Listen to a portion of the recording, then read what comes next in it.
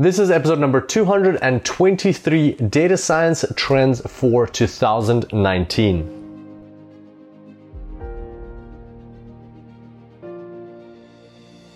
Welcome to the Super Data Science Podcast. My name is Kirill Eremenko, data science coach and lifestyle entrepreneur. And each week we bring you inspiring people and ideas to help you build your successful career in data science. Thanks for being here today, and now let's make the complex simple.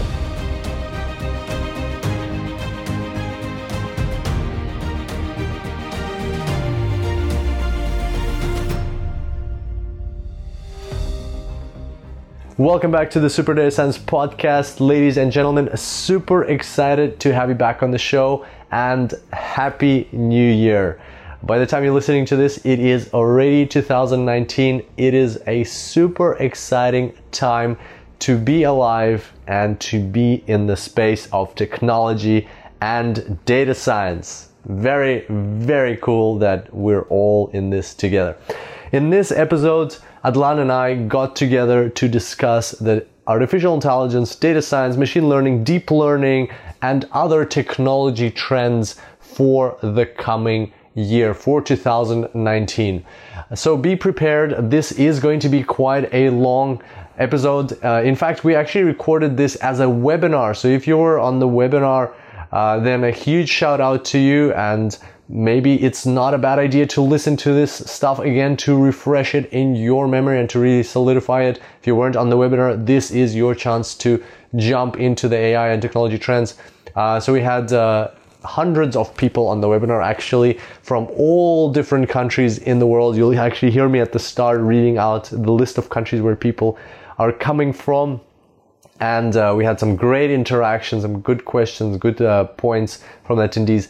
And the way we structured this podcast / webinar, oh, by the way, you can watch it in video. So if you have a chance to watch this in video, you are welcome to do so. Head on over to superdatascience.com /223. That's superdatascience.com /223. And you'll find the YouTube video there. It's already been seen at the time of this recording. It's already been seen by 4,600 people. Well, it has 4,600 views, so by lots of people, by hundreds of people. If you want to watch the video, or if you want to listen to podcast, feel free to continue here. Totally cool as well. Just be prepared that it does go on for quite a bit. It's almost 2 hours long. And so the way we structured this webinar / podcast is, at the start, we reviewed our trends, our predictions for 2018. So a year ago, we made we took this exactly same approach, that we sat down and made predictions about 2018. This webinar starts off with our review of those predictions, and you will find out what accuracy rate we actually got. We had 8 predictions, so you'll find out how many of them came true. And then we moved on to the 2019 predictions. That happens around 45 minutes into the webinar. So if you want to jump straight ahead to that, if you don't really care about how our predictions went 2018, that's totally cool. Just head on over to about 45 minutes into this podcast / video. You'll find that part there. And basically then we move on to the predictions for 2019. Once again, we make 8 predictions for 2019. We start off with the highest impact prediction that we see in the coming year. So you're going to have a lot of fun right away learning about what is to come, or what our view for 2019 is, and what you can prepare for in the future. And this podcast is designed not just to talk about cool predictions that are coming up or things that are going to happen in 2019. This is actually to help you structure your career, design your own path through technology and what you want to be working on, because you want to stay relevant, stay current, and be focusing on things that are booming, that are flourishing, rather than things that are slowly fading away, decaying, dying off. So there we go. This is our technology, AI, data science, machine learning, deep learning predictions for 2019. Can't wait to share this podcast with you. So without further ado, I bring to you this webinar, this podcast with our predictions and my dear friend and business partner, Adlan de Ponteves. Let's get started.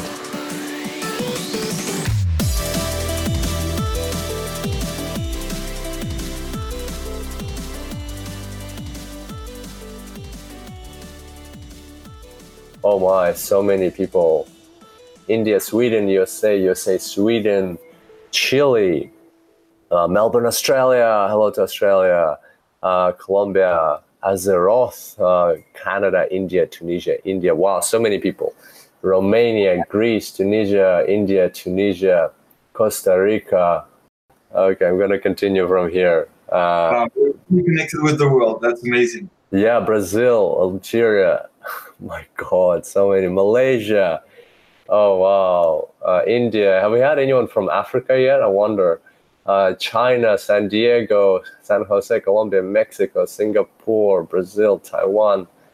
Oh, wow. I can just keep reading forever. Seattle, Japan, Australia, Houston, Texas, Taiwan. Thank you, everybody. Bulgaria. Thank you, everybody, for coming. This is so cool.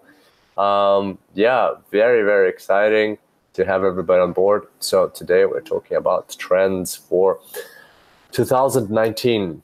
And the way we're going to structure this is we're going to look at, we did a webinar like this last year with some predictions for 2018. So we're going to actually look at the predictions we made and we're going to go through them and see which ones came true, which ones didn't. So you guys can like have a little, be excited for us that we made some correct predictions or like be like, boo, you made a bad prediction, something like that. And then after that, we'll look at predictions for 2019. So we have something to work with next year. Yeah, excited, Adlan? Yeah, super excited and super excited to be all connected together with the world. That's really amazing.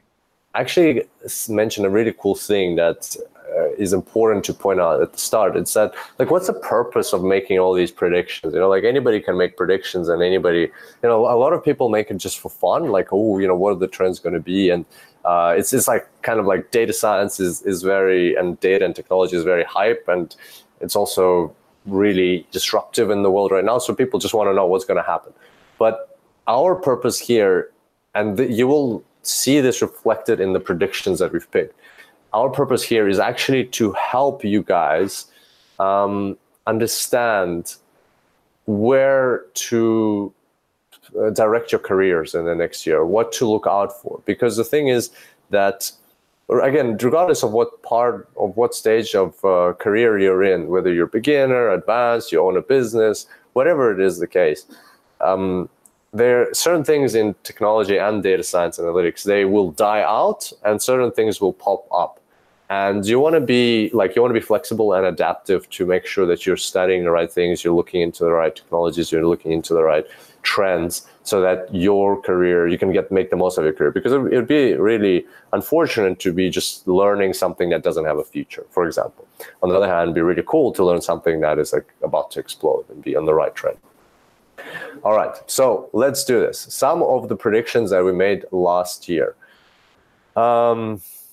The prediction number one we talked about was AI is the new electricity. So we said that more and more businesses will be adopting AI, that this trend is not going to stop, that in 2018 you will see more happening in the space of artificial intelligence than ever before. So let's see what happened in actually 2018 about artificial intelligence. So here are some interesting stats. To start off with, the majority of all organizations, 58%, foresee modifications of their business models due to artificial intelligence within 5 years. So 58% of organizations see that their actual business models will be modified with artificial intelligence. Overall, 91%. And by the way, all of the links, we're not going to go into like the sources and stuff. All of the links in the show notes you'll be able to get on Super Data Science in the URL for this webinar, which we'll share. Leonid will give it to me towards the end. We'll share it towards the end. You can get all the links there. overall, 91% of survey respondents expected new business value from AI implementations in the coming 5 years. So some kind of business, not just changing the business model, but some kind of business value is expected by 91% of respondents. Basically, even those who are quite passive about artificial intelligence, they expect to experience AI-based benefits indirectly. Within 81% of them expect to experience AI-based benefit. I know it's a mouthful, but basically 91% of businesses see artificial intelligence somehow impacting their business in the next 5 years, and majority of all organizations, 58%, actually see AI modifying their business model. What are your thoughts on that, Adlan? Yeah, so I think we were right about this prediction, and actually that's why we started building a business on that, helping companies transitioning into AI. So these figures, first of all, are highly positive. We can see really the trend increasing in AI. We can see that indeed the trust is more and more present in companies and businesses. People in companies and managers and even executives are more and more convinced that AI can disrupt their industry and bring a lot of added values. We can see that in even the non-AI based company starting to build AI teams and AI departments, or even AI bureaus inside the company to really disrupt and transition into AI so that they can not miss the opportunity. So yes, this is really convincing. This is really promising, and this will keep continuing. In the AI 2019 trend, will still confirm that AI will be an increasing one. So I'm really happy about these figures, because we are basically spending all our time working on artificial intelligence. And so we are really happy that we can help you transitioning as well into AI. And following on what you said at first, meaning that why is it important to talk about trends and why is it important to make predictions? Well, that's because for me, the most fundamental reason is that whether you are building a business or whether you are planning your career and developing your career, the most important thing to have is a vision, a vision of the time to come, the vision of what strategy you must adopt. And that's why if you make the right predictions, if you can foresee what's going to happen, well, this will be well aligned with your vision, and you will definitely leverage that in order to make better moves for your future. So it's really, really important for me to make predictions, and if they're the right ones, well, even better.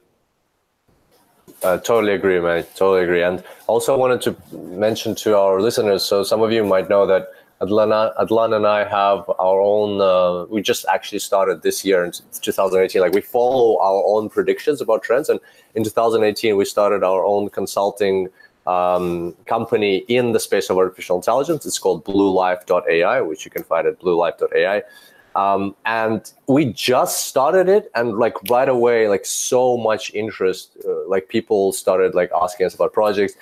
We've already, like within a year, we've already talked to clients, and we started working on some projects, but like specifically we talked to clients about the energy market. We've talked about the mining industry. We've talked about a retail organization about like how artificial intelligence can be used in retail. There is extreme amount of interest from businesses in this space of artificial intelligence. So that like is something that we're actually experiencing for ourselves. So I think we can sum up this first prediction that it was a correct prediction, and one out of one. Okay. And also I'd like to add something very important. Not only companies are adopting AI, but also governments, right? Politics, because people in politics are starting to invest in AI for their whole country, and that's a pretty good hint that AI is doing well. That general people start to believe in AI and what it can do to make the world a better place. Totally. Purpose, very important. Okay, yes. Next one, blockchain. A prediction we made that look out for blockchain. It's a very, very important trend. And as we said, we follow our own predictions, whether they're right or wrong. We believe in them. And that's why you saw us launch a Kickstarter campaign for blockchain, which raised north of $100,000 with thousands of backers. And then the course was released. It's a massive course. I think it's like 14 hours of content. You can like learn Ethereum and everything. We're really invested heavily into this topic in terms of our self-education. However, what we saw in 2018 was now towards the end of 2018, we can see that the interest in blockchain actually dropped compared to the start, compared to December 2017, when there was like the peak of the interest. Interest in blockchain dropped 65% over the past 12 months. And the main reason for this, probably from our thinking, is that the hype around Bitcoin had a negative dynamic and it dropped actually 80%. So blockchain dropped about 65% in interest. Bitcoin dropped about 80% in interest since December last year. Massive drop.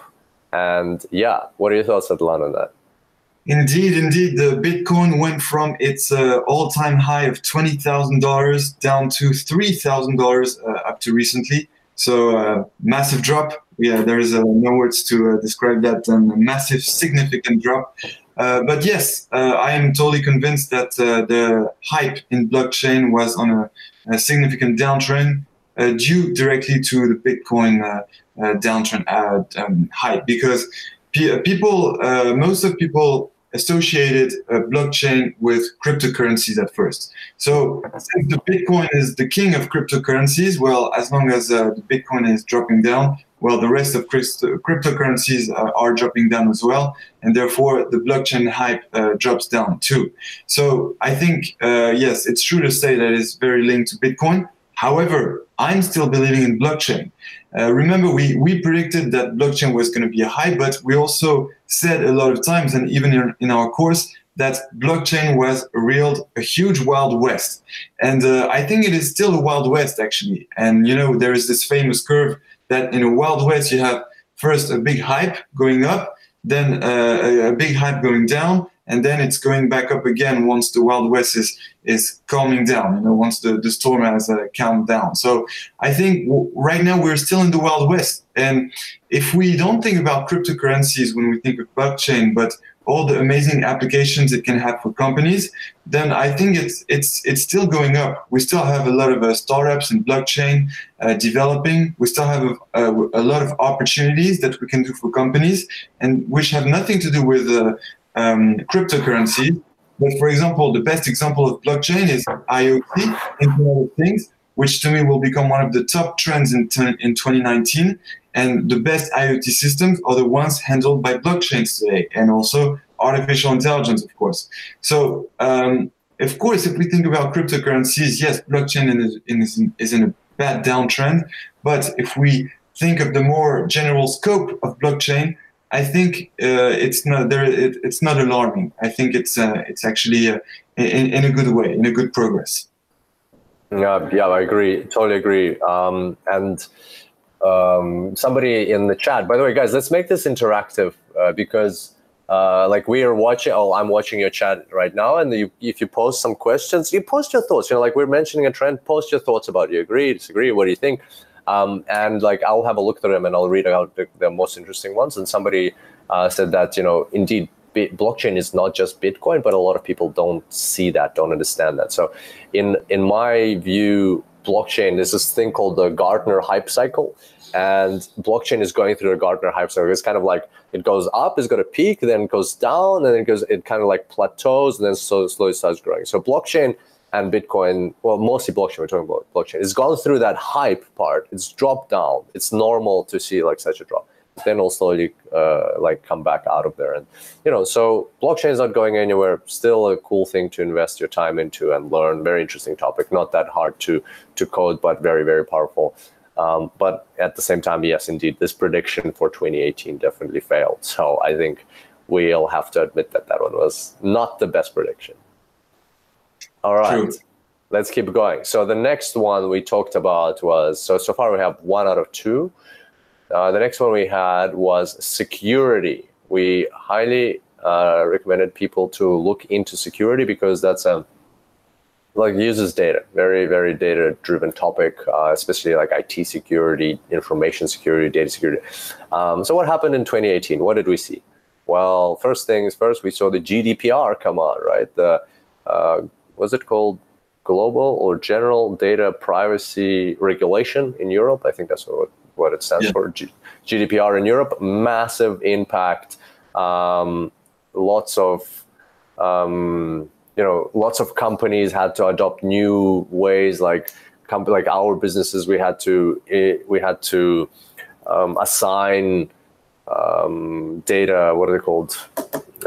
Data officers, like data regulation officers within the business. If you're dealing with European clients, you have to have a data officer, somebody who's going to be looking after, like that, the efficacy of the business in terms of data, how it treats data, that all the regulations are followed. Massive changes. A lot of companies, had to adapt to their operations to these new policies. And that's all because governments are becoming more conscious. By the way, GDPR was the first change in data regulations in Europe in the past 20 years. Massive, right? Like a big thing. And on top of that, what else did we see? We saw that hacks are continuing to happen. The city of Atlanta was locked down for a ransomware. I think they demanded $50,000 or something like that. And they refused to pay. And then they started the whole, the databases of some of the government operations, public services of Atlanta were locked down, and they had to start pulling it all apart and investigating. They spent millions of dollars just fixing the situation. Another one was just a couple of weeks ago, the Marriott hack. For 500 million accounts were hacked, including first name, last name, stays at the Marriott hotels, and passport details, credit card details, for some of those that were affected. 500 million, $500 million affected. I think it's accounts or transactions, but a massive amount of data was stolen. So all in all, lots of things were going on in this space. And what we saw in general is a increase of, where was that number? Interest in cybersecurity rose by 61% in 2018. It's very interesting. If you type in cybersecurity into Google Trends, you'll see an exponential curve building up, 61% compared to last year. So massive growth. Adlan, what are your thoughts on that? Why do you think cybersecurity is becoming such a popular topic? Well, first, all the figures and examples you said are pretty alarming. It's totally obvious that there is a need for much stronger IT security systems. And but the good thing about that is that it's a great thing for the AI, because AI has a huge role to play in IT security. I know the master's programs in IT security because I have some friends who did it, and they actually place AI at the heart of the programs to handle them better. So it impacts artificial intelligence. It also impacts blockchain again, because there had been some breach in blockchain systems, and even I think some of the cryptocurrencies were hacked. So there are breaches everywhere in data, blockchains. And I think the savior of all this is artificial intelligence, because indeed in our courses, for example, we did a few case studies or examples of how we can leverage AI to build some security systems. Like we made a fraud detector, for example. Well, that's a classic example of how AI can help. But now with all the decentralized systems combined to artificial intelligence systems, which makes an IoT system, that will play a huge role in IT security.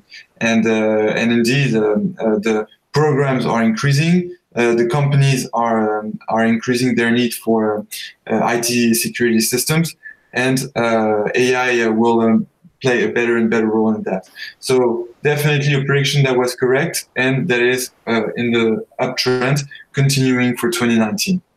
Nice. So that's really cool. And I wanted to ask our audience, how about who has heard about, at least apart from this webinar, who has heard about at least one cyber attack in this year, in 2018? So just like, if you haven't, say no. If you have, say yes. Let's all have a look and see how many people are saying, well, thinking, have heard stuff, haven't heard stuff about artificial intelligence. Cybersecurity. I'm already jumping far ahead.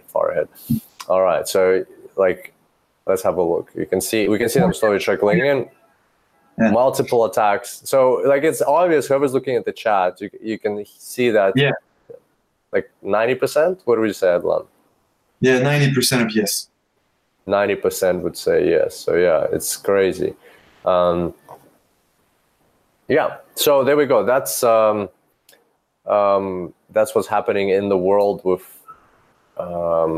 in the whole space of cybersecurity. Very, very powerful topic. So far, I would say that was a successful prediction. That was number 3. So far we have 2 out of 3. Very good. Very good. Let's see if we can get better than that. Okay. Deep learning as a mainstream. Adlan, you're the expert on this. What are your thoughts? How has deep learning evolved in 2018? Do you think that was a correct prediction? Well, about 2018, sure, there has been some development, but I have a huge announcement for 2019.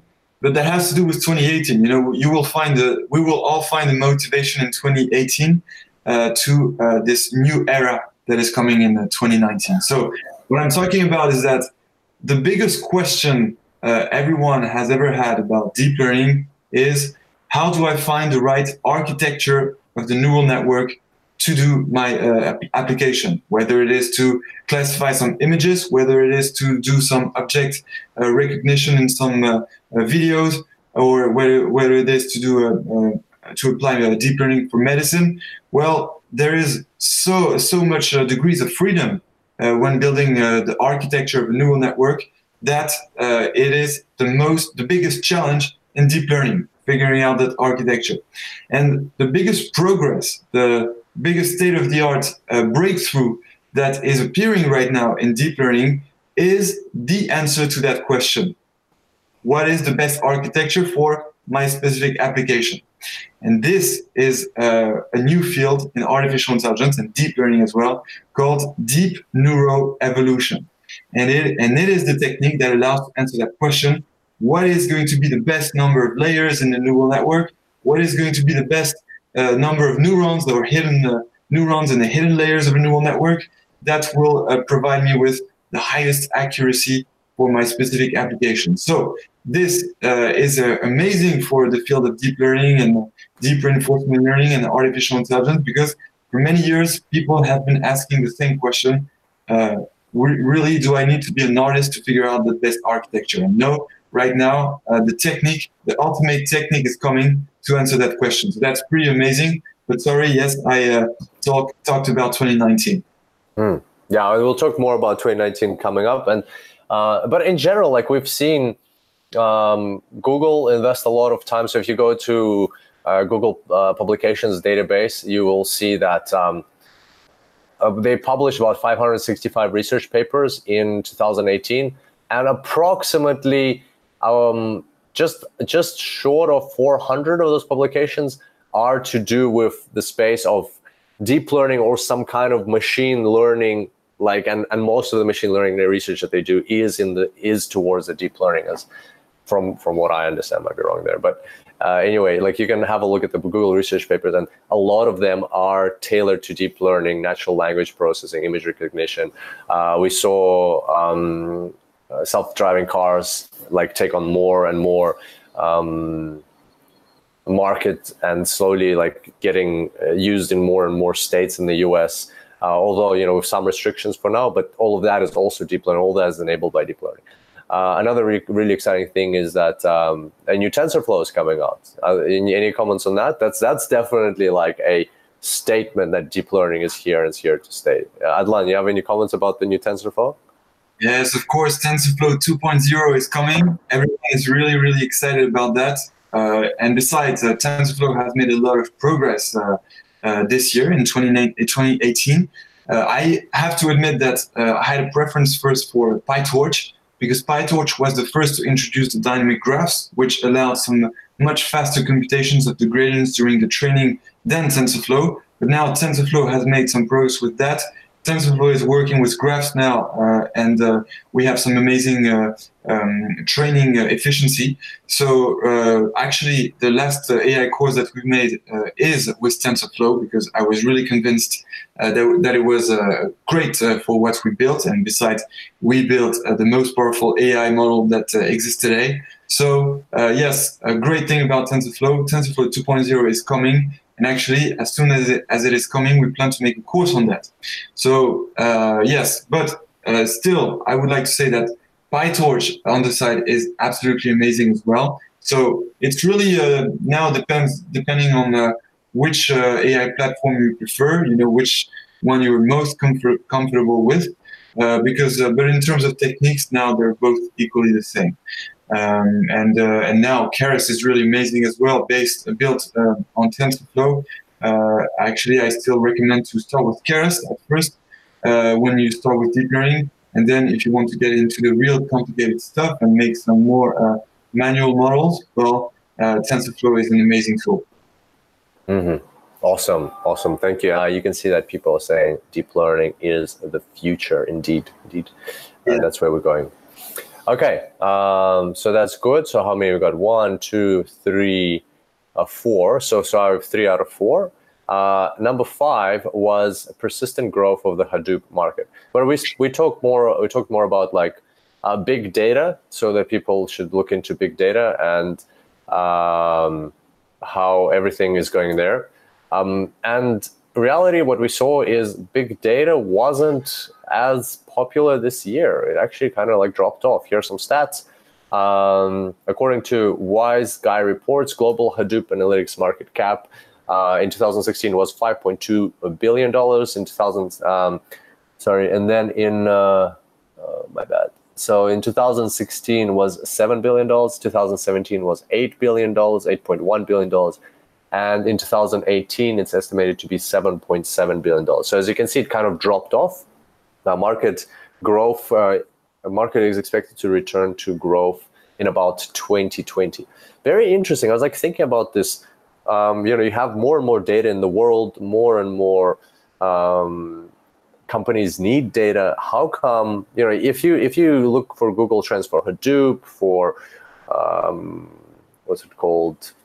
Spark, even Spark 2.0, Apache Spark, and so on. Like you kind of see like a peak, and then kind of like trickles off a little bit.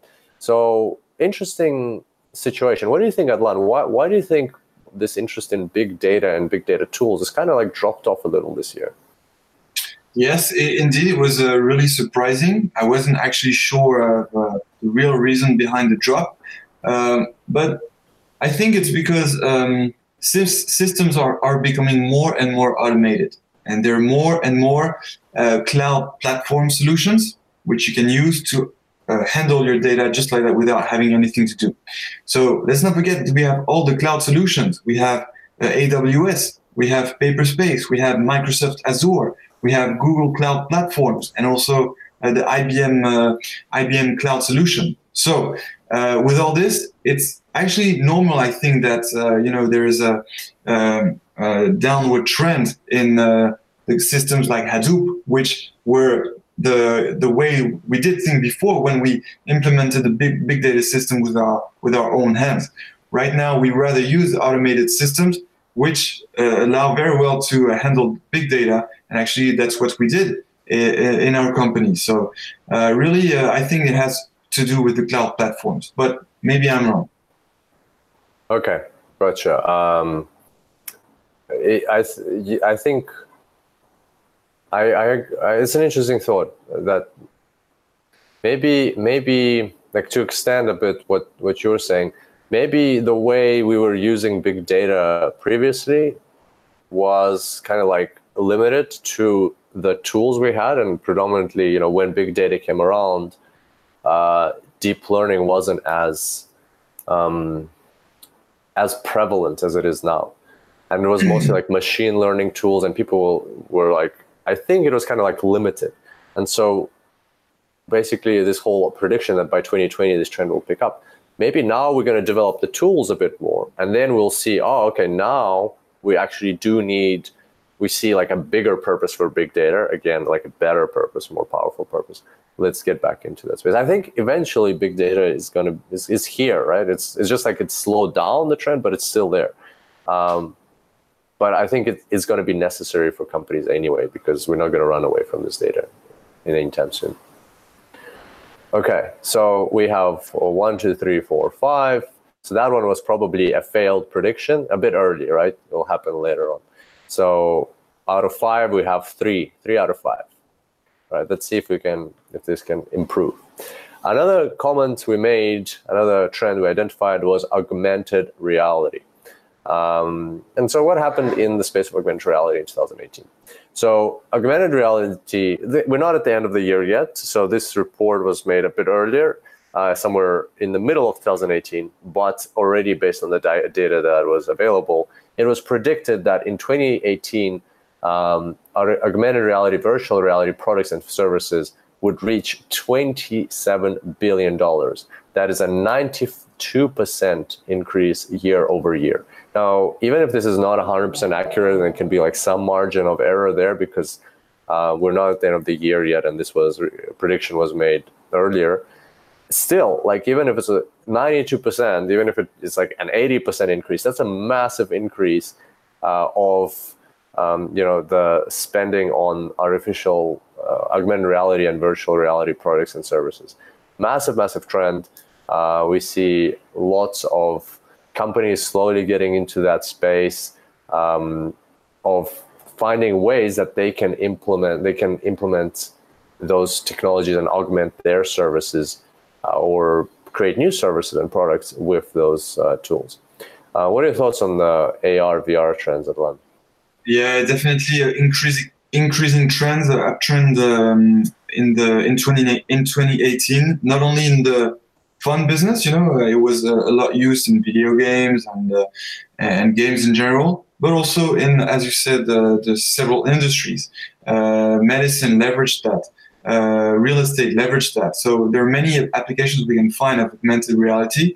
And yes, for me, there's absolutely no doubt that it is an increasing trend. It has been an increasing trend for 2018, and it is going to continue in 2019. That's for sure. And it's, according to, my estimation, going to reach a couple of hundreds of billions of dollars market in 2019. Mm-hmm. Great.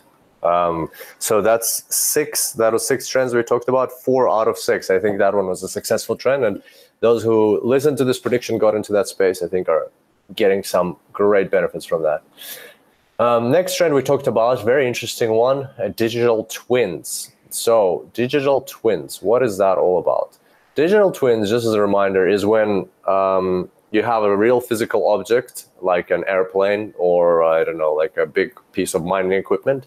And then you have a twin, like a copy of that object in a simulated environment on a computer. So it's like a simulation, but the simulation is actually attached. It's actually linked to a real life object, like let's say a plane.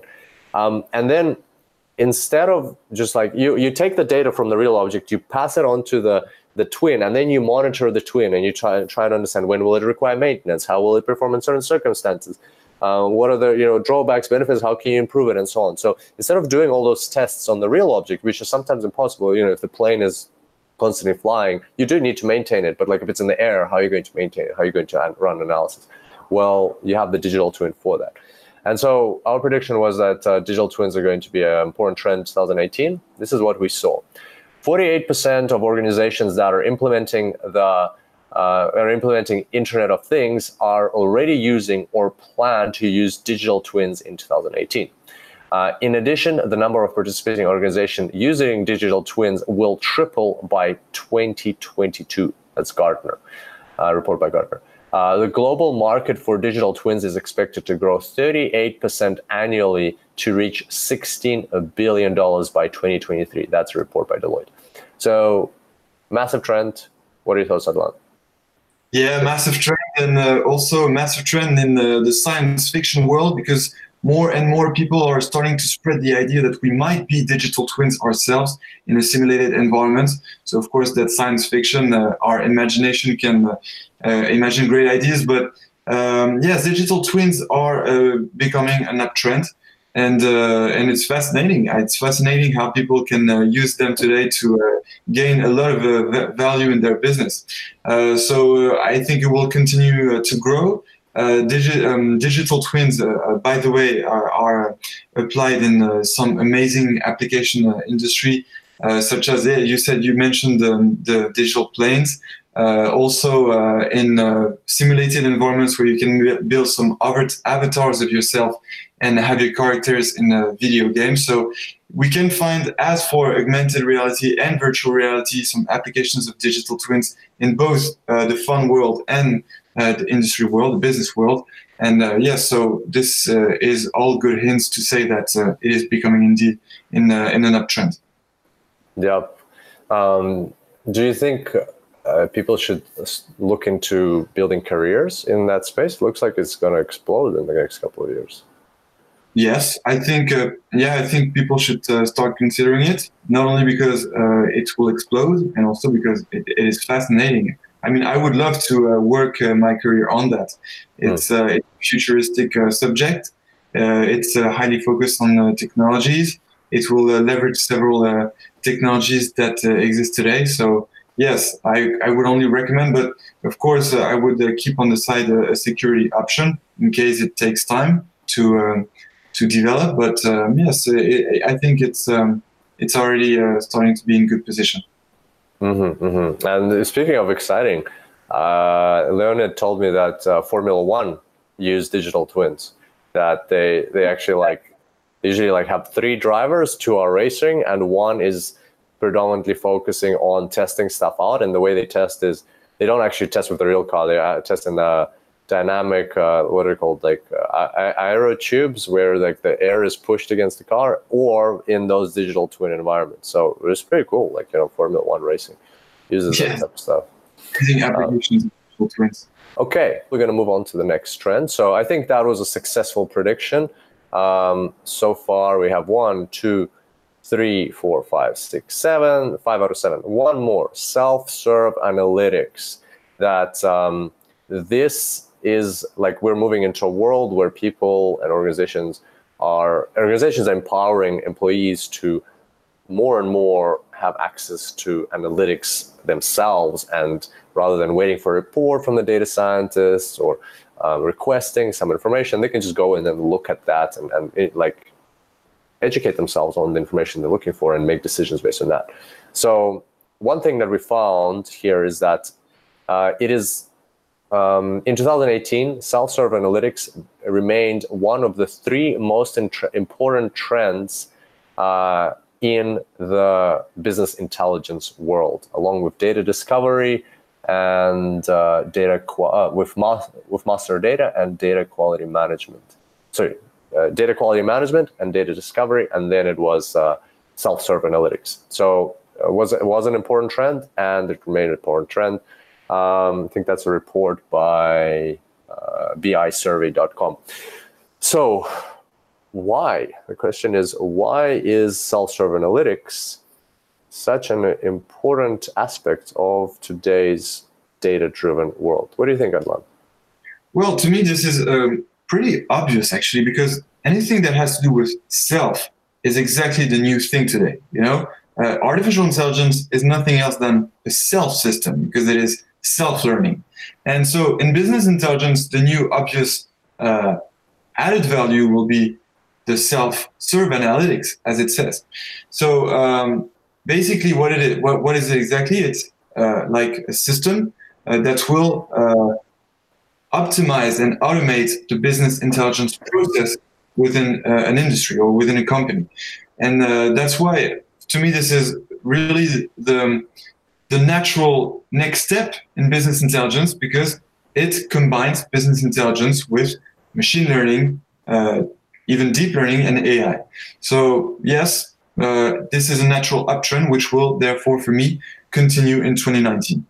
Mm-hmm, mm-hmm. Totally agree. And in my view, self-serve analytics, is kind of like empowering people. Imagine like when we drive cars, my favorite example of cars, right? Like we don't need to know how a car works inside, right?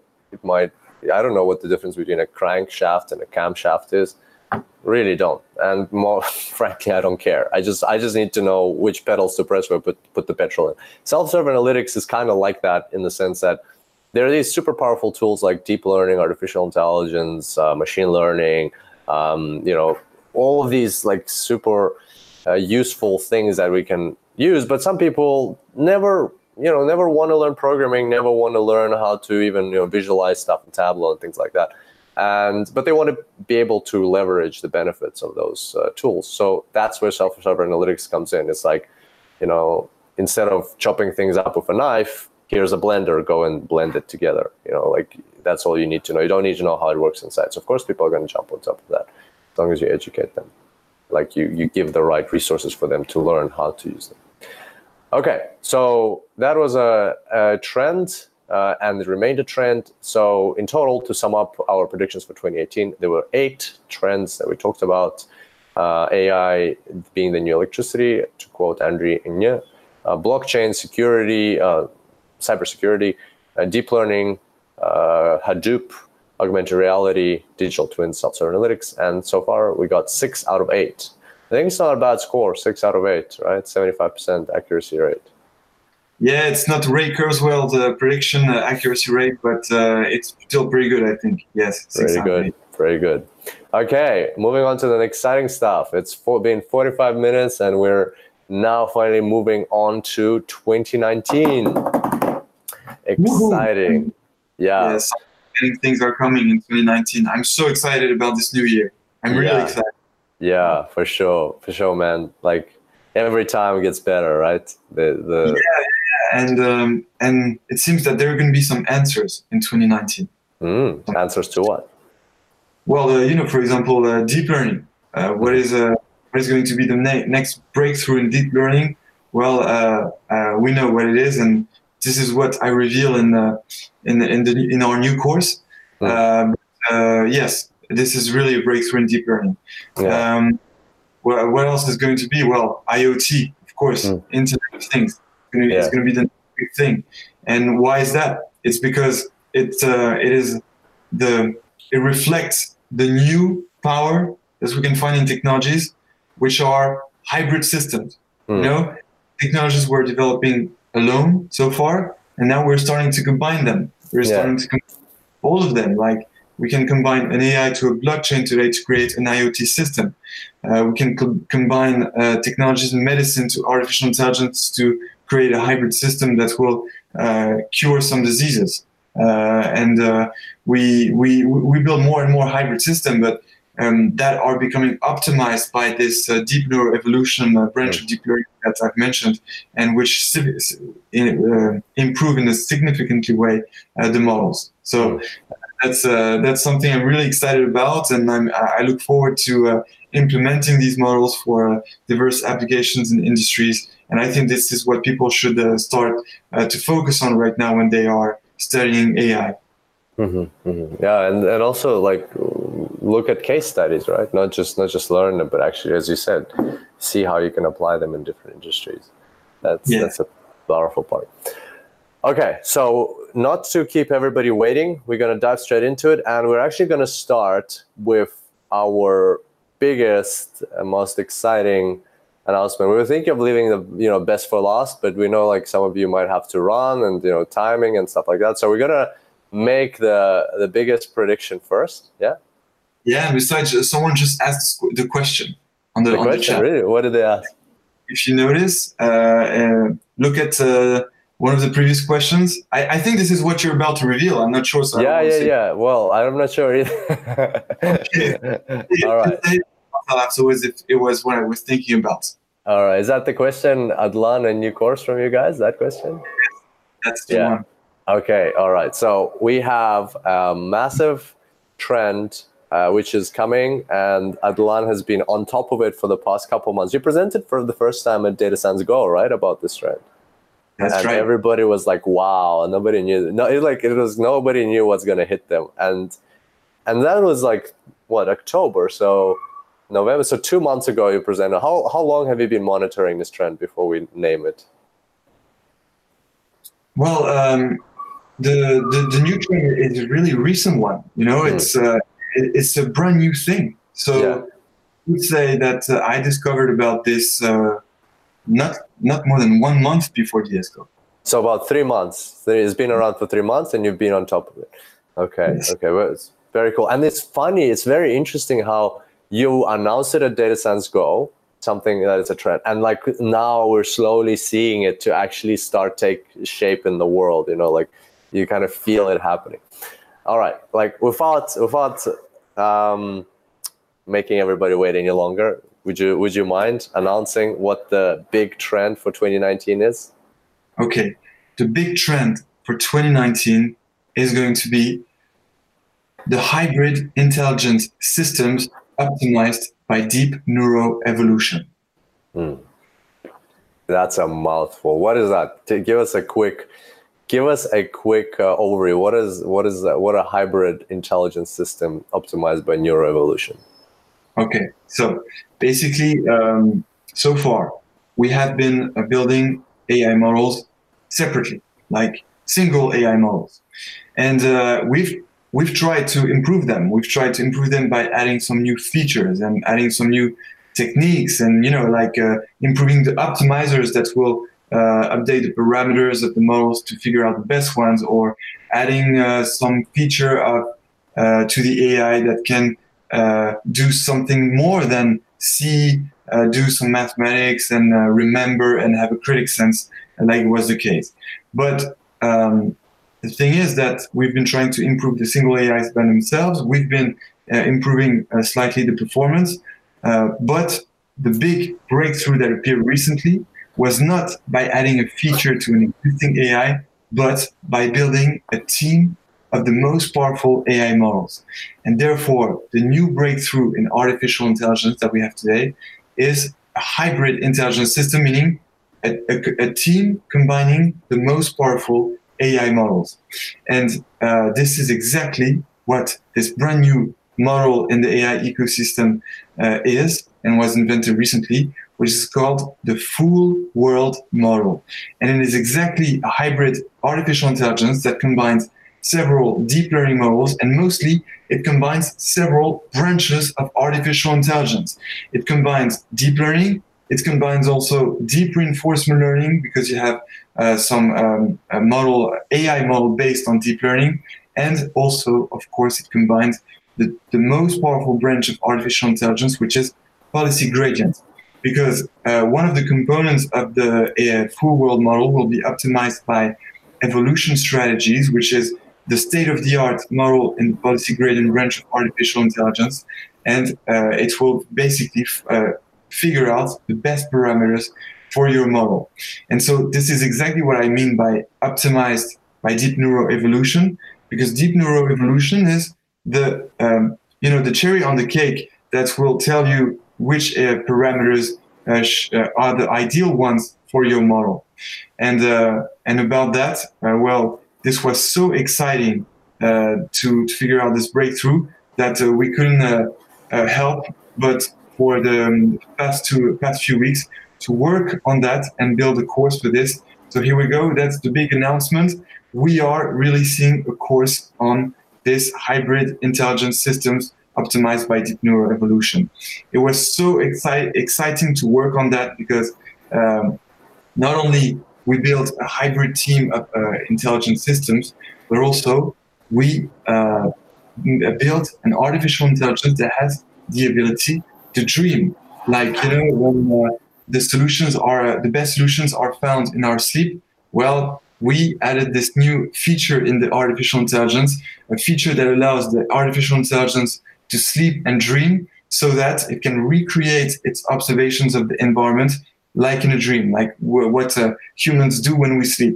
So that was so fascinating to implement, and that's also a big new feature in this new trend in the hybrid model. So yes, it was amazing to work on that, and it is going to keep continuing. It is going to the trend of hybrid intelligent systems optimized by this new evolution strategy branch of artificial intelligence will be the next new trends and breakthrough in this community, in this ecosystem. Man, that is so exciting. Would you say that having multiple AI models working together is kind of like random forest, where you take the average, or is it something more complex for the benefit instead of my benefit? How is it best to understand? How do they work? How do they manage to work together? No. It's much more complex than a random forest, because in a random forest, it's just basically a bunch of trees doing the same thing, predicting the same outcome and working on the same basis. But here in this new system of a hybrid intelligence system, well, you really have several components that are doing completely different things. For example, in this new model, the full world model, you will have one deep learning model that will take care of visualizing the input images, the input frames. You will have one other model that will dream about the environment and recreate the environment inside a dream to learn inside it in a much better way. And this model is a variational autoencoder. Then you will have another model, which is MTN, RNN, recurrent neural network, which will remember basically better its training so that it can play better actions to maximize the reward and increase the performance.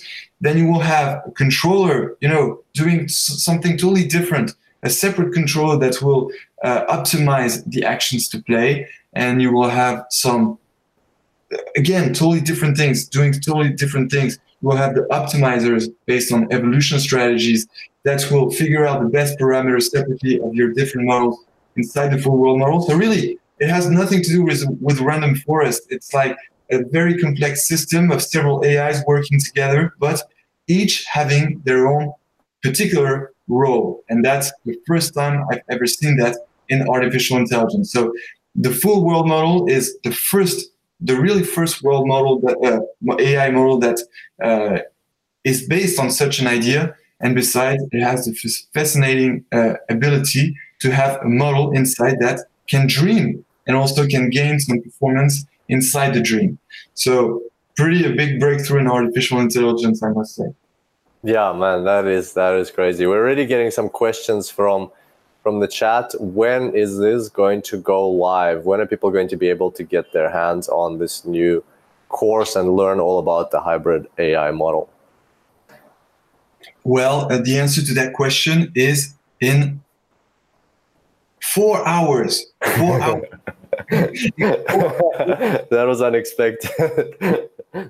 In 4 hours, people will be able to get exactly what we've been talking about. And actually, I can see a great question in the chat is more like a nervous system. Yes, exactly. This is a great question, because with this model that is not only hybrid and able to dream, well, we are getting closer to how humans think and we make predictions. Because indeed, this deep neuroevolution new trend of AI is the one that can really optimize the neural systems, the neural networks in the AI. So it's a really good question. We are getting closer to human intelligence, basically, thanks to deep neuroevolution.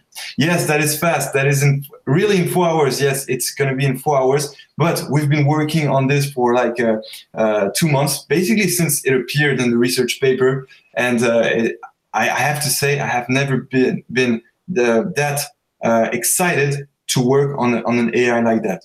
For the hybrid nature, and because it can dream, and that made me realize that indeed it reflects very well the human intelligence, because I myself, in my experience, was able to find the solutions to the toughest problems right after waking up. Therefore, something happened during my sleep. And I think this is how the inventor of this model figured out this amazing and fascinating idea of putting an AI that can dream to gain some performance. And indeed, when we see the results, well, this is obvious that it really works. It really, really works. And actually, in this new course, there is something very exciting that we will do. We'll do a competition between human intelligence and artificial intelligence, meaning that we will race a car. We will race a car and we will play. We will play the game. We will actually be with our keyboard and driving that car, and we will race it against the artificial intelligence. So this will be the first time in the course that we do an AI versus HI competition, and this is something pretty exciting in this course. Nice. Very cool, man. And speaking of sleeping, you haven't been sleeping much, have you, recently? No, I was so excited about this course that I haven't been sleeping at all the past few days. But no worries, the energy is still here. You know, I think that sleeping is mostly about getting back the energy. And, you know, the fascination and the excitement is so high for this course. The passion is so high that, you know, it's impossible for me to sleep more than 3 hours per day. So yes, indeed, I haven't been sleeping much, but I'm sure that once the course is released and the demo is live, well, I'll have the most amazing sleep of my life. That's awesome. Okay, well, there you go, guys. Make sure to check your inboxes or any other announcement we send out on social media in 4 hours from now to get your early access to the course. Oh, Adlan told me there's some incredible bonuses attached to the early access. Yes, the thing is that working on this AI took so much time and I was waiting for the next info actually by the people in the community who were the top people working on this. And so at the same time during the 2 months, I worked on the bonuses when I was waiting for something. And therefore, the bonuses were prepared so much in advance, because usually we make the bonuses before the launch or after making the course. Well, this time was different. We've made the bonuses for 2 months or even 3 during the same time we were making the course. And therefore, the bonuses at some point became like a whole separate course. They became so huge that they're like a whole separate course. So indeed, with this new course, what is very, very special is the bonuses as well, because they're so huge. The content is so huge. We've made so much content on this that, they're like a whole separate course. So basically, let's put it this way. With the course, you'll get, of course, the full world models. But with the course plus the bonuses, you'll get the TRPO, which is the state-of-the-art model in the policy gradient branch, trust region policy optimization, which provides as well amazing results. And also one amazing model that appeared very recently. From Russia. Yeah, model from Russia. Appeared in late October, beginning of November. This is a model called Cat Boost.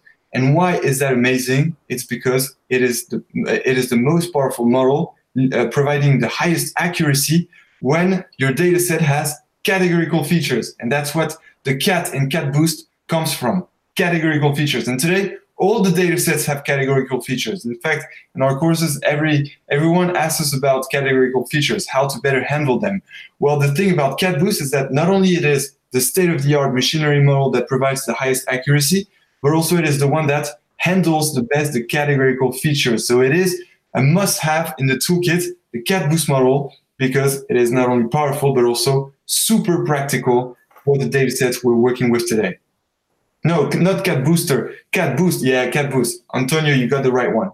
Cat Boost, and it is, of course, based on the gradient boosting models, which are like the most efficient one in machine learning. Awesome. Okay, there you go, guys. Once again, you heard Adlan, course coming out in 4 hours. Make sure to jump on top of it and join us inside the class. All right, let's move on to the next trend. So we spent quite a bit of time on hybrid AI models, big trend for next year, biggest one. But what other trends do we have coming up in 2019? So an important one that I would like to point out is data literacy. What is that all about? Well, organizations we're moving into a data-driven / model-driven world. Model-driven is even beyond data-driven. Is when you have a model running a business like Amazon or Google, where something like a recommender system or something like that. But in any case, whether it's data-driven, model-driven, we're moving into a data-powered world where businesses need to make use of this asset that they have, this very powerful asset they have, data, which is usually underutilized. and every business has it. It's just a matter of how they're capturing, storing, and processing that data. The businesses that do use their data, all other things being equal, will outperform their competitors, will have lower costs, higher efficiency. So businesses want to get onto that train. And one of the ways to do that is not to just only have a data science department, which is important, but actually to have data scientists across all the board of the organization, in the sense that people who work in the organization, the employees, the staff of the organization, are actually educated in the space of data and can derive some basic insights, or can use insights that others have derived and get benefits from data. And that's where the concept of citizen data scientists comes about. And so here's an interesting statistic. More than 40% of data science tasks will be automated by 2020, resulting in increased productivity and broader usage of data and analytics by citizen data scientists, according to Gartner. So if tasks are going to be automated, more than 40%, you want people to be able to use those results for those tasks. Gartner also predicts that citizen data scientists will surpass data scientists in the amount of advanced analysis produced by 2019.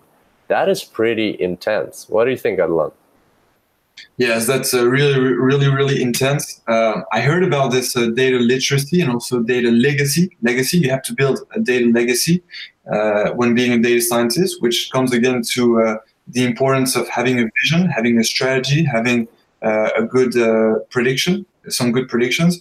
So yes, data literacy should be one of the next buzzwords in the data science ecosystem. And indeed, these statistics are amazing. That more than 40% of data science tasks will be automated by 2020. That will definitely increase productivity, and that will definitely enlarge the opportunities in data systems.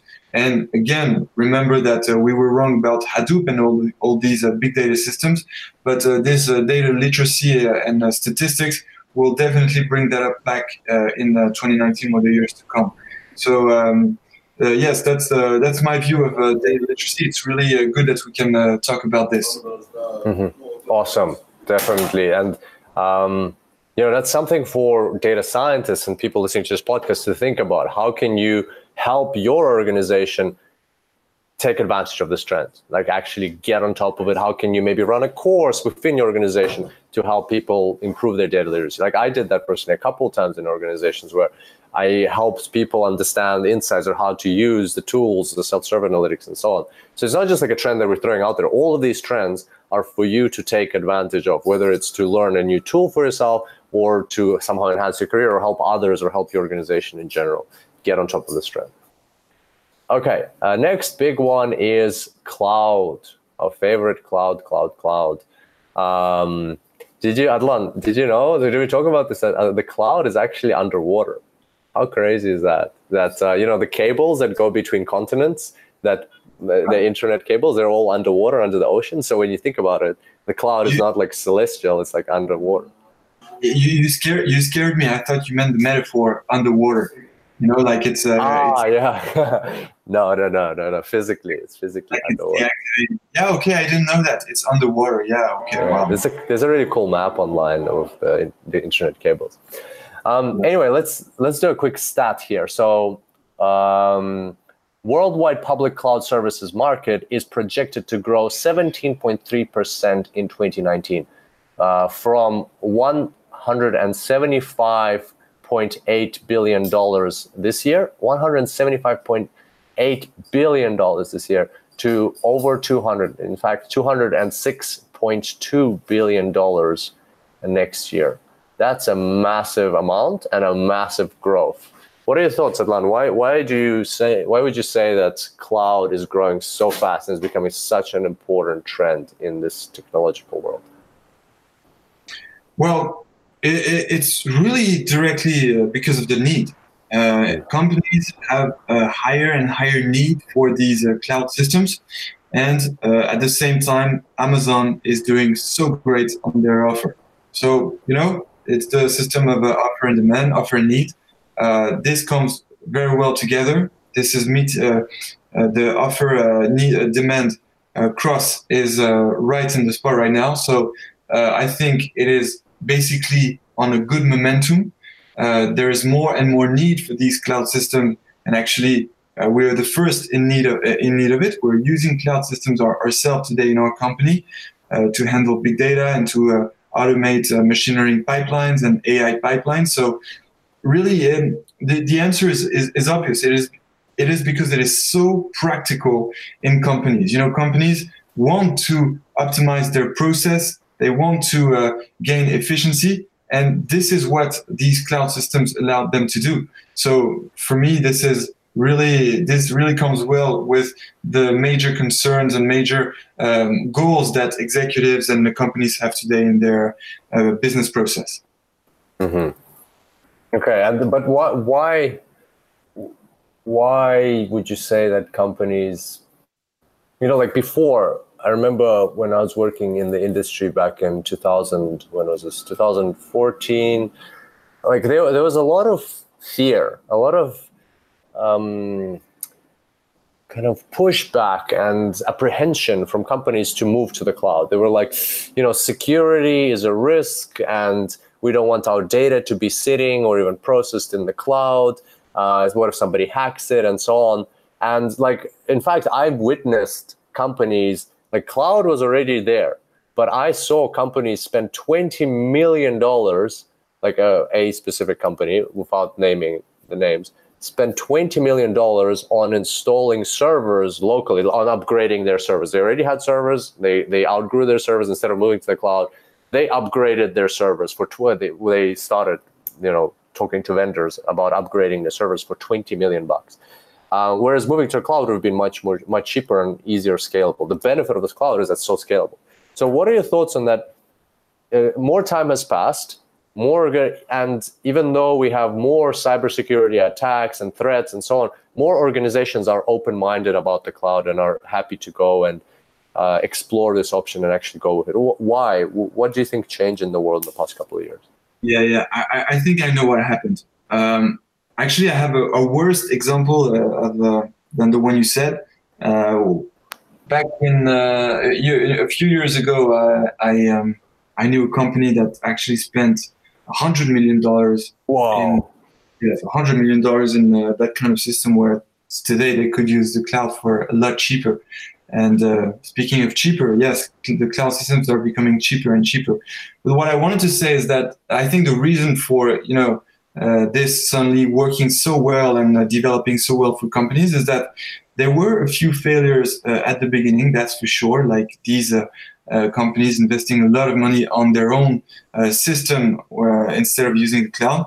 And then at some point, I think that what happened is that some companies adopted the cloud, and this turned to be a success. And then came the domino effect. The neighbor company started to observe that the competitor started to gain some value thanks to the cloud. So with the domino effect, they started using the cloud as well. And then here we go, more and more companies use the cloud.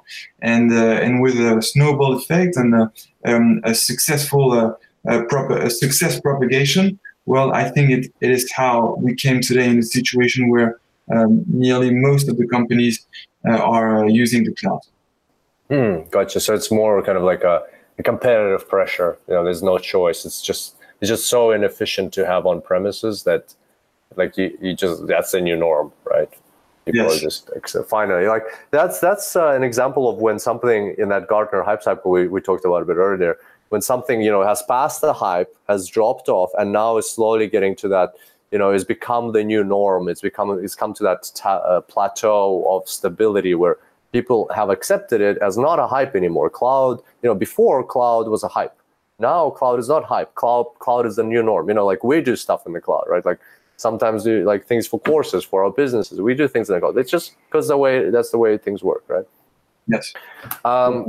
Rohit posted a great question in the chat. Let me find it. Which cloud service is the leader in artificial intelligence? What are your thoughts on that, Adlan? We've used cloud quite a bit for our consulting services. Yeah, to me, there's absolutely no doubt that the cloud service leader in AI is AWS. no doubt. I've used all of them. I have some actually good experience with all of them. And the one I'm the most satisfied with, not only in terms of speed and also cost, but also of what results it can bring, is AWS. So I have nothing with AWS. I'm not making some advertising for them, but it's true that I have used all the cloud systems, tried all of them, not only for the courses, but also for our business. And the one I am the most comfortable with and the most satisfied with is AWS. Mm-hmm. Awesome. That's really cool. I read a really interesting statistic. I'm reading a book now. And there they said that for the Amazon business, I think it was in 2017. I should find those stats. The web services accounted for 120 or so, but more than 120% of their revenue or profit. Profit, I think, 120% of their profit. And so basically, don't quote me on the exact numbers, but basically what that means is that that the retail side of Amazon was still losing money, right? They're growing, they're scaling really fast, but they're in essence, they're losing money, but they're making up for it with their web services. And so hence they have to be good, right? They have to be some of the leading web services. No, they're doing a great job. Really, it's becoming better and better. Yeah, awesome. Okay, so that's 3 trends so far. So far, we've talked about hybrid AI models. Don't forget, it's maybe like just under 4 hours left for your big announcement, for a big notification about that to come. Data literacy and data moving to the cloud. All right, next big trend, one of your favorite ones, Adlan, we're going to talk about Internet of Things. So before we dive into it, let's have a look at some of the stats. So the spending guide forecasts Internet of Things spending. Well, Internet of Things spending is forecasted to experience a compound annual growth rate of 13.6% over the 2018 to 2022 period and reach $1.2 trillion, not billion, 1.2 trillion with a T trillion dollars by 2022. The global spending this year is expected to be amount to $772 billion. When Internet of Things hardware will be the largest technology category with valuation. So the Internet of Things hardware will be the largest technology category with a valuation of $239 billion, followed by services, software, and connectivity. Bain predicts B2B Internet of Things segments will generate more than $300 billion annually by 2020, including, so this is just business-to-business Internet of Things, including about $85 billion in the industrial sector. What's this? Harley-Davidson reduced its build-to-order cycle by a factor of 36 and grew overall profitability by 3% to 4% by shifting production to a fully IoT-enabled plant, according to Capgemini. So there's just an example, a case study that Harley-Davidson increased their build-to-order cycle by a factor of 36 with the use of Internet of Things. Globally, business-to-client B2C commerce is projected to invest $25 billion into Internet of Things systems, software, and platforms within 2 years. Healthcare and processes industries are projected to invest $15 billion each into Internet of Things. So there's some stats. We can keep going. There's plenty more about what's happening in this space, just to give you a feel that things are heating up in the space of Internet of Things. And now I'll pass over to you, Adlan, one of your favorite topics. Just to get everybody up to speed, what is Internet of Things? Let's start there. Well, the first thing I have to say is, based on what we've just talked about in this webinar, is that an Internet of Things system is nothing else than, again, a hybrid intelligence system. Here we go. It is another hybrid intelligence system. So it is really obvious that now everything is connected together. Like the dots are connecting. In AI, the new big trend is the hybrid intelligence systems. The next big trend in 2019 in terms of technologies will be the hybrid intelligence system in the IoT. So what is an IoT? What is the hybrid nature coming from an IoT? Well, an IoT system is a system that will combine several technologies, starting with, of course, all the connected devices, like the smart home, for example, is an IoT system. The smart cars, the smartphones as well. Basically, when you drive and you have your data connected to your insurance to calculate at the end of the month the probability of the cost. Well, all that is again an IoT system. So it is a system that combines hardware, devices, connected device with technologies in form of softwares like artificial intelligence. And the next big IoT system that we're going to see, and that's why we must not forget about blockchain, is the combination of connected devices, hardware, then artificial intelligence, and then, of course, blockchain. These are going to be the best IoT systems combining today the best three technologies that we have today. And so we cannot imagine. We can imagine the crazy number of applications we can find in IoT systems. It can be in the energy market. It can be in the health industry. It can be in the transport industry. I gave an example basically of an IoT system in the transport industry when it is connected to the insurance or when it is connected to other IoT systems all around you so that it can prevent more and more accidents from happening. So there are crazy applications. That's why I'm not surprised about the figures here, that it's going to reach the $1 trillion market by 2022. So because the applications are endless. There are endless applications of IoT. And besides, it combines the most powerful technologies that we have today. It is in the right alignment with this new trend of the hybrid intelligence systems.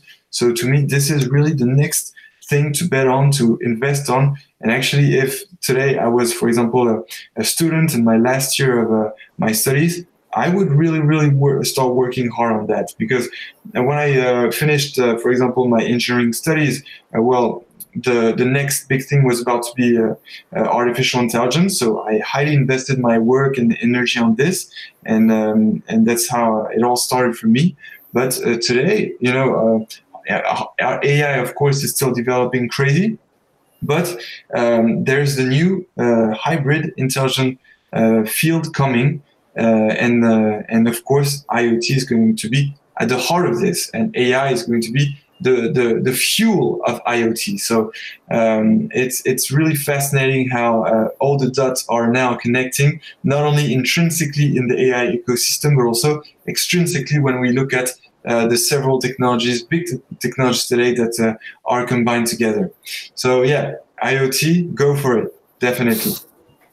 Oh, man, that's I loved your description and advice. Actually, sitting and I was thinking, oh, that'd be really cool. Like if I was at the start of my career, or like thinking of how to direct my career in data science, really powerful. What would you say is how can people actually study Internet of Things? Studying AI, I understand. Go and learn PyTorch or Cat Boost or something like that. But what is Internet of Things? We know what it is, but what is it in terms of what skills do I need to pick up? What courses do I need to take? What can I learn about Internet of Things apart from the actual just a broad general overview of the topic and what's happening in the space? How can I actually get some hands-on knowledge in IoT? What do you think? So you remember how getting into data science is a very challenging task, because it's not only about knowing statistics, it's also about knowing computer science, statistics, good mathematics, algebra, probabilities. There are a lot of things around data science that you have to get the skills on. Well, the bad news about IoT is that it's even worse than this, because in order to tackle IoT, you will need some solid skills in not only math, data science, and artificial intelligence, and blockchains as well, but also in all the hardware stuff, the hardware side of things. Because indeed here, IoT is about building some hardware systems as well. It's not only about software. The good thing about software is that you can just code the things, but in hardware you'll have to build some actual products, and you will need to know not only all this, but you will need to know about embedded systems. You will need to know about also robotics and robotic programming, like ROS. You know ROS, robotic operating software, which can combine, for example, Raspberry Pi to your software in order to create an intelligent combination of software and hardware. So it's really worse than data science in terms of what skills you need to get. But the good news is that it's not tomorrow that we will have a program about IoT system and how to become an IoT expert. So what I would recommend now is just to really identify the different components of an IoT system, which I can already say today are artificial intelligence, blockchain, robotics, and the connected devices. And therefore, we can start by studying them separately. And at some point, using our engineering, we can combine them and start to learn how to create good IoT systems. So really, the answer to your question is first understanding well the components separately, and then learn how to embed them into a hybrid, as we said, intelligent system. Amazing, man. That's some great advice, and I want to add to that while it's hard, and it's good that we've been very transparent here, that indeed it is difficult to get some education in the space of IoT right now, because it's such a new field, and you cannot just jump into it and go and take a course or something like that. None of that exists yet. So what I would do, at the same time, I'm thinking about it. I'm thinking if this market is going to grow to $1.2 trillion in the next couple of years, there's massive opportunities there. And how cool would it be? Just to imagine, let's forget about how to get there, but let's think about the result. Let's think in terms of results. How cool would it be to say that I have on my CV or on my LinkedIn, or just to be able to state that I'm an expert, I'm an IoT expert, I'm an expert on the Internet of Things. Instantly, and if you can actually prove that, instantly you'll have millions of job opportunities. You'll have companies ripping you away with your hands and legs. And so now you have the result in mind. The question is, how do you get to that result? What's the pathway? It's not clear, but that's good in the sense that not many people will be able to take it until it clears up. So the people who do get through this thorny, difficult journey now will reap all the benefits. And so how would I go about it? Oh, I would take exactly what Adlan said and identify the different components of Internet of Things, which artificial intelligence, blockchain, connected devices. What else did you say? Connected devices, robotics, blockchain, artificial intelligence, and embedded systems, of course. Embedded systems. I would also add sensors to that because that's a good one. And I would start what Adlan said. You can take it to the extreme and start actually building stuff, and using microchips and components to actually build something out. There's a lot of tutorials on YouTube. For instance, I saw one how to make a if you have what are called blinds on your window, make those blinds open when you leave the room and make them close when you enter the room. So basically, there's a sensor connected to your door, or actually no, there's a camera on that is set up that has computer vision embedded, with a Raspberry Pi device that is processing computer vision, and that as soon as it sees movement, it closes the shutters on the blinds. And so that's a very basic example. So I'll do a couple of those projects. That's an extreme case. You could do it simpler. You could buy some sensors and just connect them to your phone via Bluetooth, or hook them up to your laptop. You do some deep learning on that and process that, images and stuff like that, or put them on your car and process how many cats and dogs you're seeing, and then what something's happening on your computer based on that. So do a couple of those on your own. Then go to a local supermarket or a local store and tell them, hey guys, I can help you with Internet of Things. I can embed sensors on your shelves to help you better identify customers that are interested in certain products, or you can market to them better. I would do a couple of those projects, and within a year, I would do 3 or 4 of those projects, and I would get such a good grasp on IoT that I would actually put that on my resume. I would say I'm an expert in IoT. And then I would go to the local government and say, hey guys, this is what I can do for you. What projects do you have? And the governments have plenty. Like, I actually heard of I think it was in Belgium. There's a city where they're building a system that smart cars that have AI on board are going to talk to the buildings. They're going to communicate with the buildings they're driving by, so that the buildings are going to tell them if there's another car around the corner. So basically, when you get to a traffic light, your car already knows if there's another car coming, or if there's if the road is clear. And so they want to reduce the collisions like that. I know San Diego is building a smart city that involves a lot of Internet of Things. Like that is happening all over the place, and that's one of the easy markets, like the low-hanging fruit. If you're an expert in IoT, go to your local city, go to your government. They will have a project. That's what I would do. Yeah. Okay. So that's IoT. We spent quite a bit of time on this. I think important topic to cover off. Let's move on to the next one. So this one will be interesting to get your thoughts on, Adlan, because it is actually related to artificial intelligence, and it is the rise of explainable AI. Something new, something like an interesting thing that hasn't been around for long. People are getting more and more concerned with artificial intelligence, and that it adds value, but it's a black box that you don't know what's going on. You can't, like with a machine learning algorithm, often you can actually look at the coefficients, you can just see what's happening, like interpret it. Artificial intelligence is very hard, if not impossible, to interpret at times. And so people are getting concerned with that. And so what we're kind of feeling is happening is this rise of explainable artificial intelligence, where AI is built in a certain way that its findings and insights are designed that they can be explained, and we can see what's actually going on. What do you think, Adlan? Why do we think this is going to be an important trend in the next year? Well, it all has to do with control. In fact, if you remember in SDS Go, I talked about the 3 levels of control. The first level of control is that indeed today, we are a bit manipulated on the internet by, the data and some algorithms that can influence our decisions.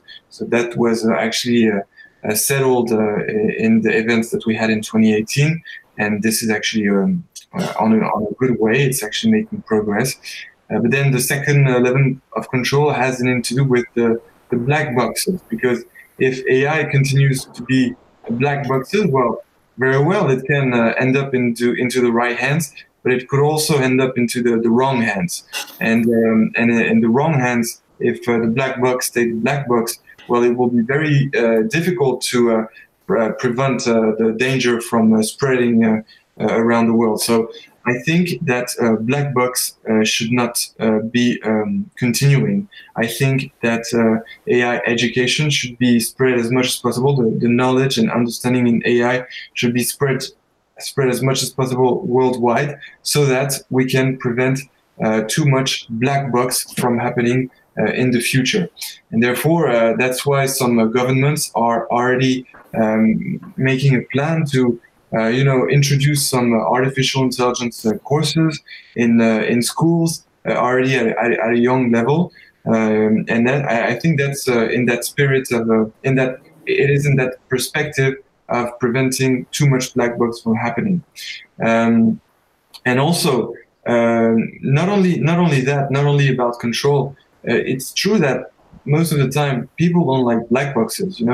They like to understand what's inside the model. They like to understand where the results come from and how, with some input, we can get to the output. So I think that not only in terms of business, whenever you introduce a model to, for example, your boss or a manager or an executive, well, you should definitely not come with a black box, but with a clear explanation of how the process works.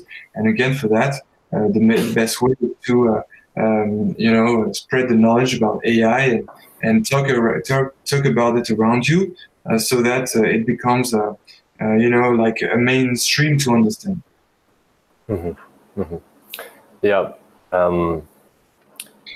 Yeah, you said it there, man. That's pretty much why. So I think this one is kind of like a risky bet for us in terms of making this prediction. It can go either way, but like we're gonna stick to it, and let's see how it works out in 2019 in terms of explainable AI. Would be exciting to be part of that, to see how things go. All right, so that was explainable AI.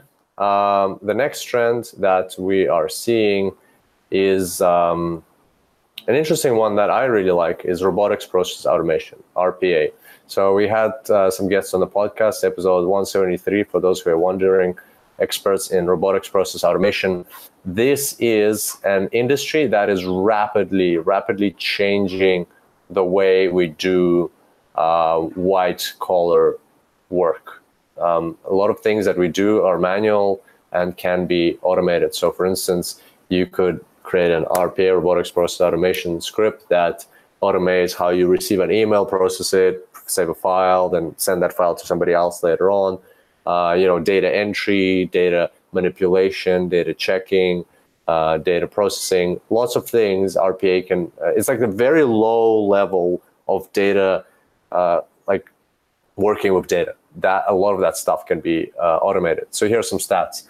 The global robotic process automation RPA market size is expected to reach $3.1 billion by 2025, according to a study done by Grandview Research. The global market is estimated to expand at a compound annual growth rate of 31.1% during this period from now to 2025. Different organizations in different sectors are increasingly challenged by the growing market competition due to shift in technology and changing consumer preferences. So that's that. As you can see, it's not massive yet. It's not in the trillions of dollars like we saw with Internet of Things or cloud computing, but it's a really new space. And it's starting to disrupt businesses. It's really helping businesses save a lot of efficiency, save a lot of cost and get a lot of efficiency. I personally think that RPA is, like, if you look for robotics process automation on Glassdoor, it's like got thousands of job offers right now. It's very new, so it's very easy to get into it and become like a subject matter expert, an expert in the space of RPA. What are your thoughts on robotics process automation, Adlan? Like, it's not a massive market, not yet. It's still in the billions of dollars. But would you say that it is valuable for people to consider it? Absolutely. And again, the dots are connecting, because RPA is actually one component of IoT, because RPA will allow you to build some good, not hybrid, but good device and systems, good hardware. Because RPA is all about automating processes in big systems. So when you have the IoT system, which is a large process of things happening, well, RPA will definitely bring its added value. So, okay, it's not going to reach a double-digit billion dollar market, but it is an essential component of some more valued markets like IoT, which therefore will leverage it for sure. Mm-hmm. Awesome. So yeah, there's something to look into. RPA, new exciting technology on the block. Okay, next trend. So far we have hybrid models, data literacy, cloud computing, rise of Internet of Things, rise of explainable AI, and RPA, right? So what does that make? 1, 2, 3, 4, 5, 6. We're going to do two more trends. The next trend is something that, with all this rise of technology and all this rise of different artificial intelligence algorithms and RPA and just all these things we talked about, Internet of Things, explainable AI and things like that, there is more and more room for people who are connecting insights to people who are making decisions. And that is the data scientists that participate in data storytelling. So the data scientists that can actually explain insights and findings in simple and understandable manner.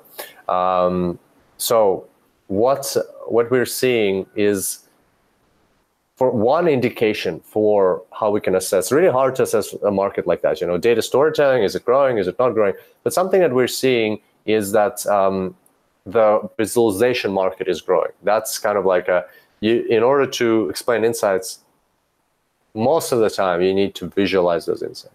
And what we're seeing, like before, our programming was a golden standard for years, but now with its libraries and ggplot2, but now we've got tools like Tableau has been around for ages as well. It's also grown substantially. If you look at the Gartner Magic Quadrant, you will see how Tableau is in the lead, but now tools like Power BI from Microsoft, ClickView, and others are catching up with Tableau, and they're all very heavily investing in these tools. Also, what you can see is Python has got its Plotly and Seaborn libraries. They're catching up very rapidly as well. Both R and Python have posed competition to these tools that are for visualization, like Tableau, with their own libraries, which allow to build interactive dashboards such as Shiny in the case of R, and Dash in the case of Python to build BI solutions. So as we can see from this space, more and more energy and resources is being invested into the visualization and into the data storytelling market. When we were at Data Science Go, a good number of our speakers, at least several speakers, were talking about, even if not directly, but indirectly, their talk was related to data storytelling, how important that is. So we see that as a trend. We see that as something that's going to continue being super important, especially with this technology. This technology is not actually going to push out data storytelling. It's going to make data storytelling even more important. What are your comments on that, Adlan? What do you think, as an artificial intelligence expert, what would you say about data storytelling? I would say that it is really, really, really important. I would say that managing to leverage your story for whatever you want to do with data science is really, really efficient and helpful. For example, when I started, the first step of my story helped me reach the next step of the story, and then the next step of the story helped me reach the next step of the story. So each time I can see how we talked about connecting the dots. I can see how being really aware of my experience in data science helped me to reach that next step in my story. So I think that it was one of the top topics in Data Science Go. And it also comes with what Ben Taylor talked about building an AI legacy, which having good storytelling can be very powerful also. Yeah, that's very cool. And that's cool to hear from, you're a very technical person. You're in the space of artificial intelligence. Really cool to hear from you, people might be a bit concerned that in the heavy AI, you don't really need that. In reality, you actually do. It's a very, very powerful skill to have. Okay, so that's been 7 trends. And now we're going to move on to our 8th trend. And our 8th trend that we've identified is natural language processing, or NLP for short. So the NLP market size is estimated to grow from $7.63 billion which was in 2016, to 16.07 billion by 2021, which represents a compounded annual growth rate of 16.1%. The major forces driving the NLP market are increase in demand for enhanced customer experience, increase in usage of smart devices, number of emerging options in application areas, increased investment in healthcare industry, increased deployment of web and cloud-based business applications, and growth in machine-to-machine technology. This is from Markets and Markets.com. What are your thoughts on natural language processing, Adlan? Do you think it's going to be a major trend or why do you think it's going to be a major trend in 2019? Yes, definitely. It's going to be a major trend, and the reason is because it is directly linked to the big uptrend of artificial intelligence. Because AI is making so much progress, and actually now we consider that one of the branch of artificial intelligence is deep NLP. You know, when you combine natural language processing to deep learning. And so right now, companies like big tech companies are trying to build more and more sophisticated assistants, virtual assistants, or artificial intelligence that contribute in your daily life, either in your business or at your home. Well, of course, a center element of this assistant is NLP.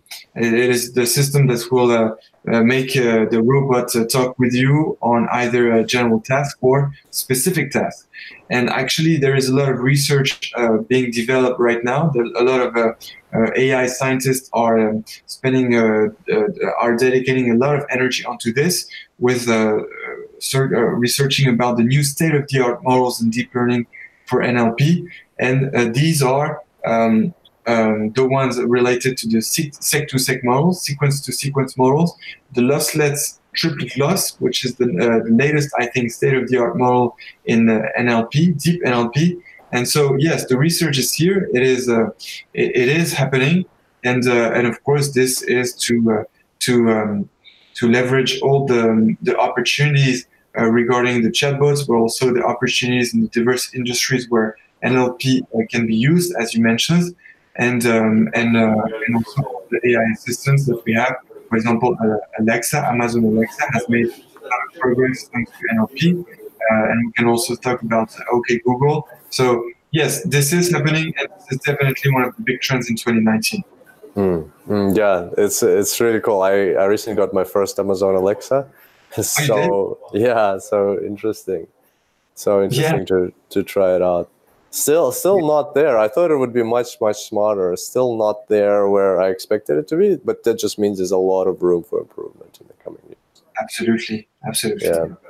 Okay, awesome. So yeah, that was natural language processing. And that was our 8th trend. So let's quickly recap on them. First one was hybrid AI models and the full world model, and how that is going to really impact. That was our biggest prediction for 2019, something we're most excited about, and a course that we are releasing in a couple of hours that you can join us on to learn about hybrid AI models. Number 2 was data literacy, on how organizations are more and more educating all their staff, all their personnel, and creating what is called the citizen data scientists to help them become more data-driven.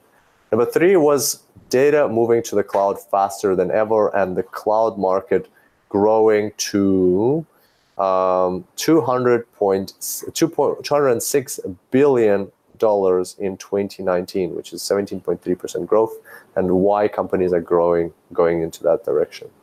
Number 4 was Internet of Things, and how this is a massive market. As now it probably is very great to see it in comparison. It like dwarfs everything else. You know, even the cloud market is only going to be $206 billion, which is already a massive one. But the Internet of Things market is predicted to grow to $1.2 trillion by 2022. Something to keep in mind and something to get on top of ASAP. Number 5 was the rise of explainable AI and the whole concept of companies, organizations, and even governments not really trusting artificial intelligence and what is going to happen there, and is something actually going to happen. We think something will happen in 2019. Keep your eyes open for explainable AI. Number 6, robotics process automation, a very interesting tool, something that I have recommended to many data scientists, a market that will grow to $3.11 billion by 2025, reshaping how we do white-collar work and replacing repetitive tasks, helping people free their time and focus on more meaningful things. A very interesting trend as well. Next one was number 7. Data storytelling is the new language of corporations. We are witnessing a rise in different visualization software, from Tableau to Qlik to Power BI to Python's Plotly and Seaborn to shiny dashboard in R, dashboards in Python. All of this is signaling to us that data storytelling is now more important than ever, especially with the rise of super powerful artificial intelligence tools and machine learning software. We need to be able to explain those insights. And those are the most successful data scientists, by the way, those who can tell stories to the executives and the business decision makers. This trend will continue in our view, and it's something to incorporate in your career regardless of your level. And trend number 8, natural language processing. So the NLP market is estimated to grow to $16.07 billion by 2021. As you can see, all of the major players from Google to Microsoft to Apple, they're all jumping onto providing better customer service to their clients with natural language processing, something also to get good at, because that can be somewhere where your career will take you. There we go. 8 trends, man. Exciting times. Exciting times, and an exciting webinar as well. It was so good to talk about all this. I was actually saying on the chat that we're always happy to discuss our passion, but it's even more exciting when we are discussing it live with the rest of the world. So that was a truly great experience, and such a good way to end the year. For sure.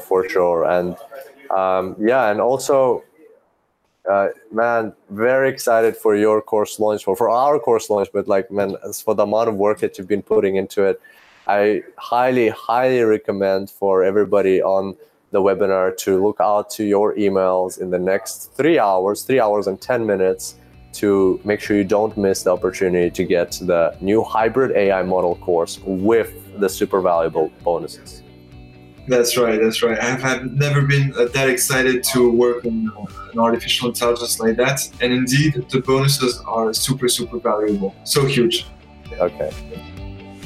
All right, our predictions all wrapped up. Thank you guys so much for being here. I hope you enjoyed this podcast. Once again, it's available on video version. You can find it at superdatascience.com/223. There you'll also find all the show notes, all the materials that we mentioned or maybe used in the research for this episode. If you want to look into any of them, then head on over to superdatascience.com/223. And by the way, if you're not connected on LinkedIn with Adlan or me, then make sure to do that as well. You'll find the URLs on that same page. So hopefully you enjoyed our podcast and our accuracy rate for 2018 predictions. Let's see how it goes in 2019. Some very interesting, exciting topics and developments. Can't wait to take this journey in 2019 together with you. If you're interested in hybrid AI models, a good starting point is to check out the hybrid AI course, which is also called the AI Masterclass. You can find the links in the show notes at superdatascience.com/223. Other than that, we'll be releasing plenty more exciting courses and updates in 2019, and we both together, Adlan and I, and the whole of the Super Data Science team, we all look forward for you to be part of this journey, and we want to make you as successful as possible in 2019. We want you to become the most successful version of yourself this year. On that note, thank you so much guys for being here. Once again, Happy New Year, and I look forward to seeing you throughout 2019. Until then, happy analyzing.